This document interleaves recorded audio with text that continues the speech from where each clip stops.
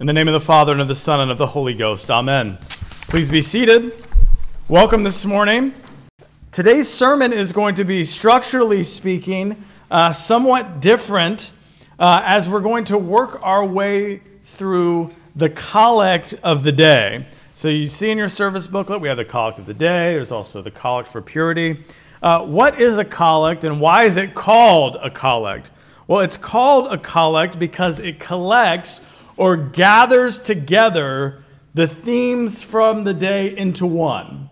And it also gathers together the various intentions and thoughts of God's people into a succinct theme. So it's a reality of the church that we're all different members. We come in here with different wants and needs and desires, and we come together as the one body of Christ.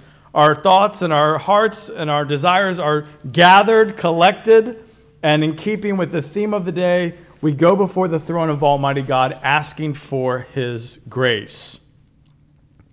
So the various members of the church, they come together as the one body in prayer to the Father, through the Son, and in the Spirit.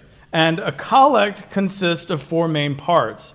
And I think this will help you maybe connect more with the prayers that we're praying, but it'll also help to inform your own prayer. So here are the four parts. There's the address, which has an ascription. I'll explain that. The address, the petition, the aspiration, and then the conclusion or invocation. So the address is usually, we're praying usually to the person of the Father, again, through the Son and in the Spirit. And when we address God, there's an ascription with it. Address with ascription. So we say something. There's a word of praise or acknowledgement of something about God's nature, something about God's character, a work that He's done, a promise that He's made. And that's how a collect begins. Example, the collect for purity, which you just heard. Almighty God. Okay, the address. Now the ascription. Unto whom all hearts are open, all desires known, from whom no secrets are hid. There's an address, and then there's praise. There's an ascription of God's nature, His character, His goodness. And just right here, that can inform the way we pray when we pray extemporaneously. You know, we most of the time, 99.9% of the time in the Ainsley house, you know, we pray for our meal before we dig in, and the girls will take turns. And there's a process of teaching of how do we pray and how do we address God instead of, dear God, give me this, and this. And it's like, okay, honey, let's slow down. Who are we talking to? We're not talking to a genie. We're not in front of a cosmic vending machine just trying to get something out of it. This is Almighty God. Primarily, the reason that we're praying is to give thanks, not to just ask God for a bunch of other stuff at mealtime. Since we're here, God, if you could do this, this, and this for me. So it begins with the address, with the ascription. The next is the petition, the request. What is it that we're asking for? Which usually bears some relationship to the ascription. We make a request of God in prayer in light of who God is, what He's done, and what He's promised. So the example in the collect for purity, here's the petition. We're asking the God who knows all, who knows our hearts, who knows us better than we could ever know ourselves.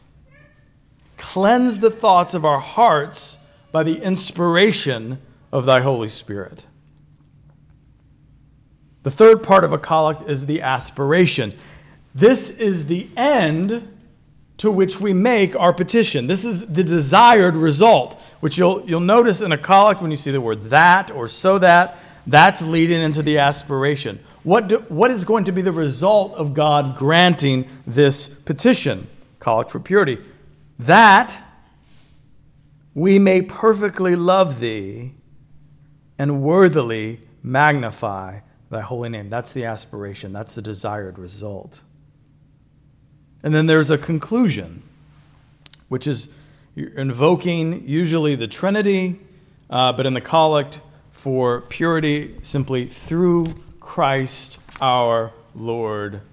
Amen. So the ending is invocational and doxological in nature, and it's usually Trinitarian, as today's collect is. So today's collect begins, O God, so this is the address and now the ascription, who hast prepared for those who love thee such good things as pass man's understanding. Today's gospel, John 14, verses 23 through 29, touches on the love of God, both the Father's love for us and our love for him, and the relationship, the inextricable relationship between love and obedience. And the result of that love, the result of that loving obedience is that God, Father, Son, and Holy Spirit, will make his abode in the hearts of the faithful.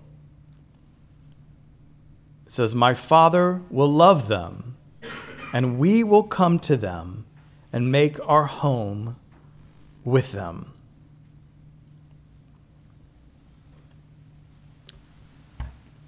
Failure to obey is a failure to love. A failure to obey the Lord is a failure to love the Lord. And our failures to love the Lord often stem from unbelief, from a lack of trust. Do we believe that the good things that God has prepared for us are the best things?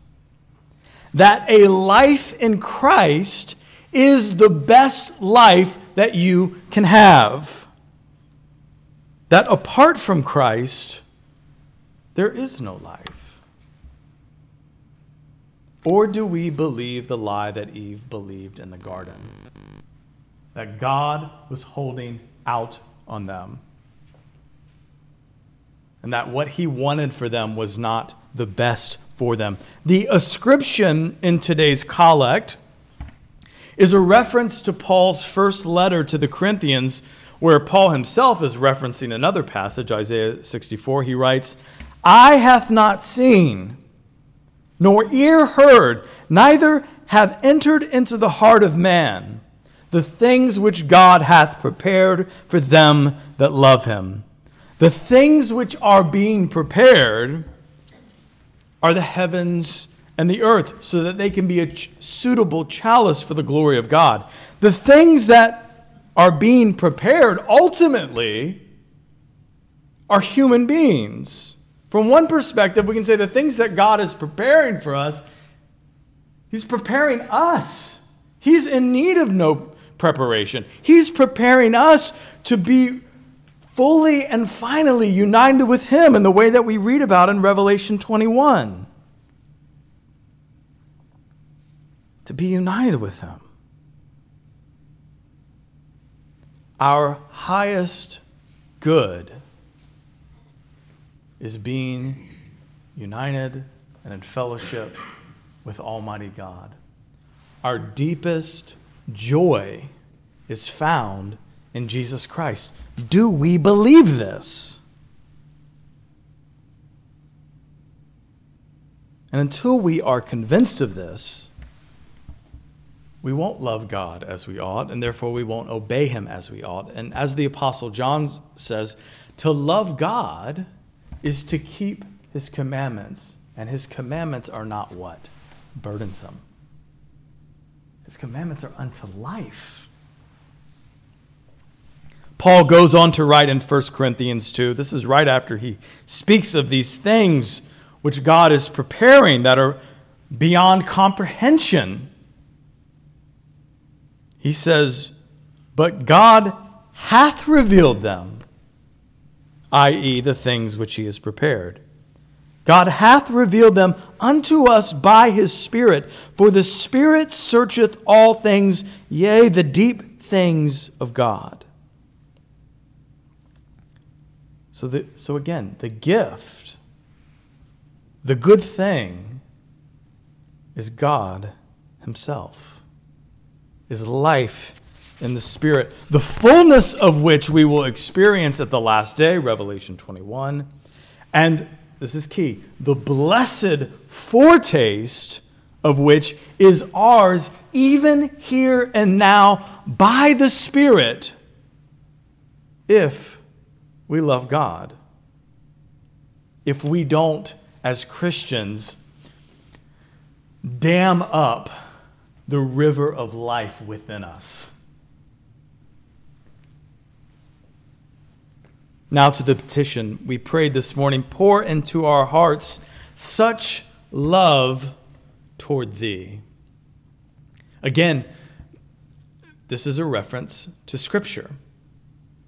Pretty much every prayer we pray is a piece of Scripture. The collect speaks of the love of God being poured into our hearts. Well, what does Paul say in Romans 5:5? God's love has been poured into our hearts through the Holy Spirit who has been given to us. So what we're doing is we're asking God this morning to stir the love that is in our hearts, to stir up the Spirit who dwells within us. Love which has been perhaps dampened or even quenched by sin, by our unhealthy attachment to temporal things, our love which can grow cold if we stray from Scripture, from prayer, from the fellowship, from the sacramental life of the church.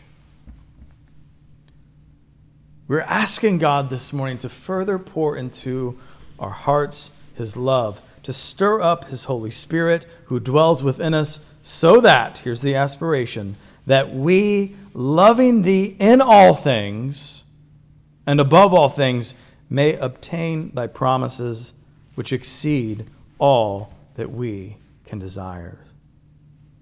This is the end for which we pray this morning, that we would love God in all things and above all things. To love God in all things is to live the whole of one's life with God. As much as we can, to be aware that our lives are lived with him, in his presence, and for him.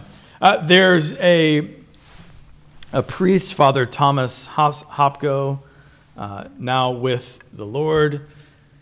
An Orthodox priest. He was a teacher at St. Vladimir's Orthodox Theological Seminary.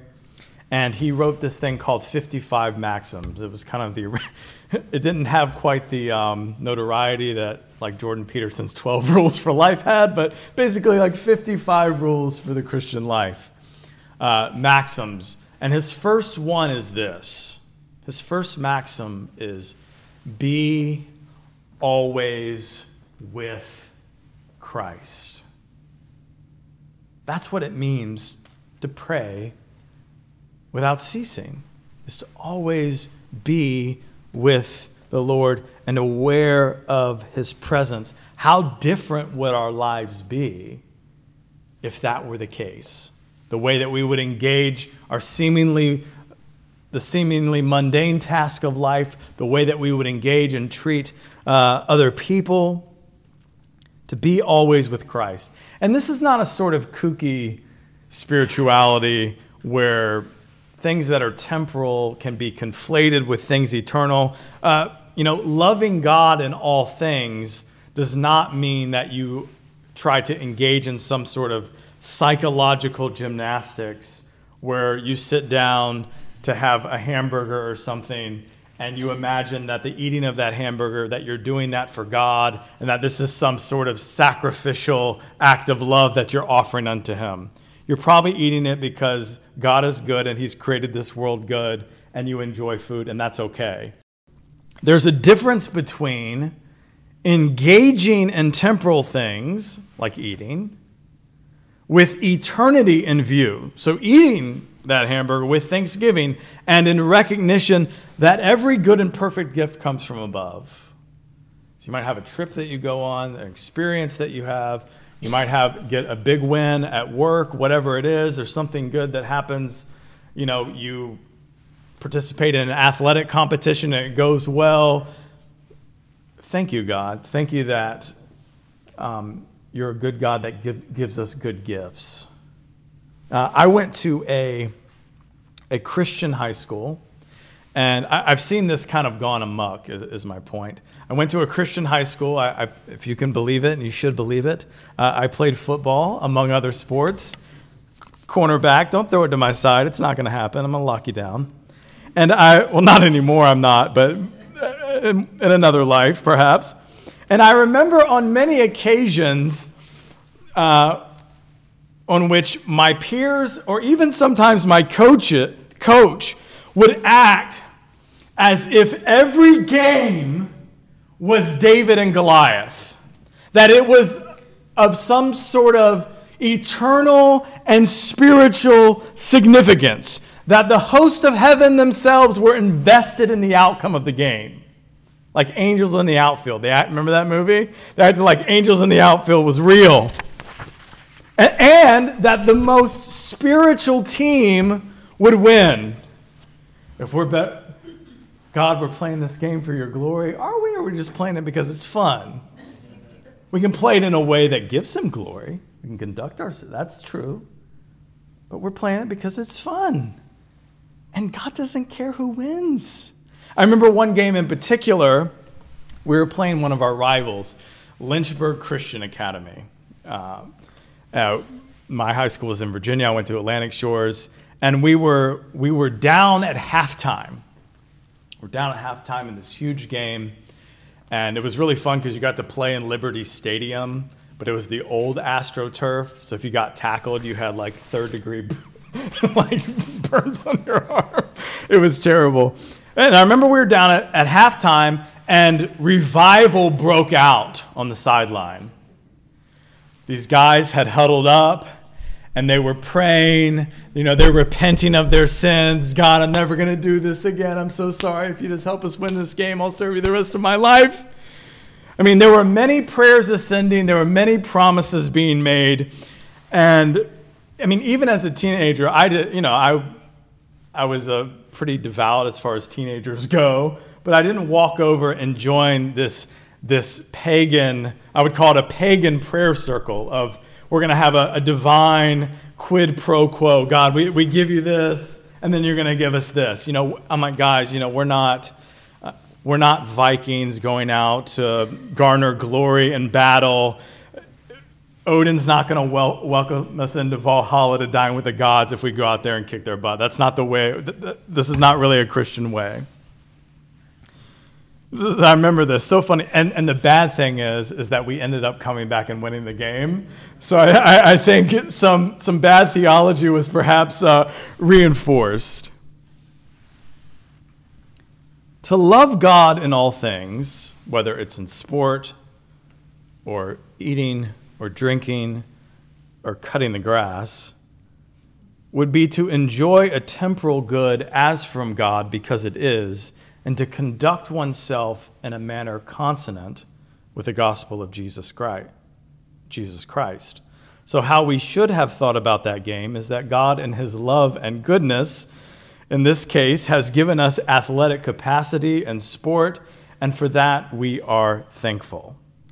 Colossians 3:17, whatever you do, in word or deed, do everything in the name of the Lord Jesus, giving thanks to God the Father through him. I think that gets at the heart of what it means for the whole of one's life to, yes, be spiritual, for the whole of one's life to be an oblation of love to the triune God. So we love God in all things, but also, the collect says, above all things, because the reason that we exist is to know and love God. And again, this is the highest good. It's better than anything you could see. It's better than anything you could think up. to know and to be in fellowship with God. And there is nothing or no one more worthy of our love than God. And this is a paradox in the collect, right? To love God in all things and to simultaneously love God above all things. God created the world and he created it good. God is present within his creation. So we can love God in all things. God's not identical with his creation. This is not pantheism, but he is present within it. But yet God is transcendent. God is totally unlike us. There's an infinite chasm between the human being and God in terms of our being. God is holy, holy, holy. He's other. Father Martin Thornton writes this. He says, the incarnate mediation, sacrifice, and redemption of the Son points to a loving care and concern for all things. Everything matters because of Christ, and yet nothing matters except for Christ. By loving God, which is possible because God first loved us and that love has been poured into our hearts by the Holy Spirit, we obtain to his promises, which exceed all that we can desire. And the promise is the promise of himself, that by the Holy Spirit, the Father and the Son, as we heard in John 14, would make their abode in us. That the Holy Spirit, who's pictured in Revelation 21, the river which flows from the throne of God and the Lamb at the last day, would spring up in us even now unto eternal life. Let us pray.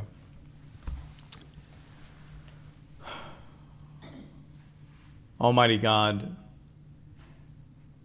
we need your help to love you as we ought.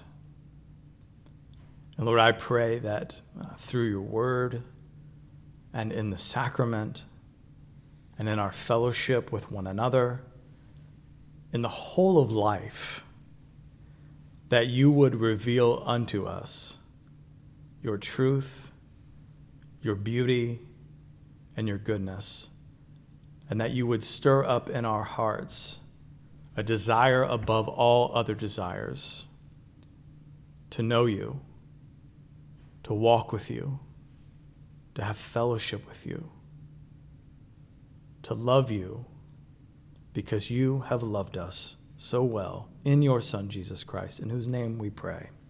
Amen.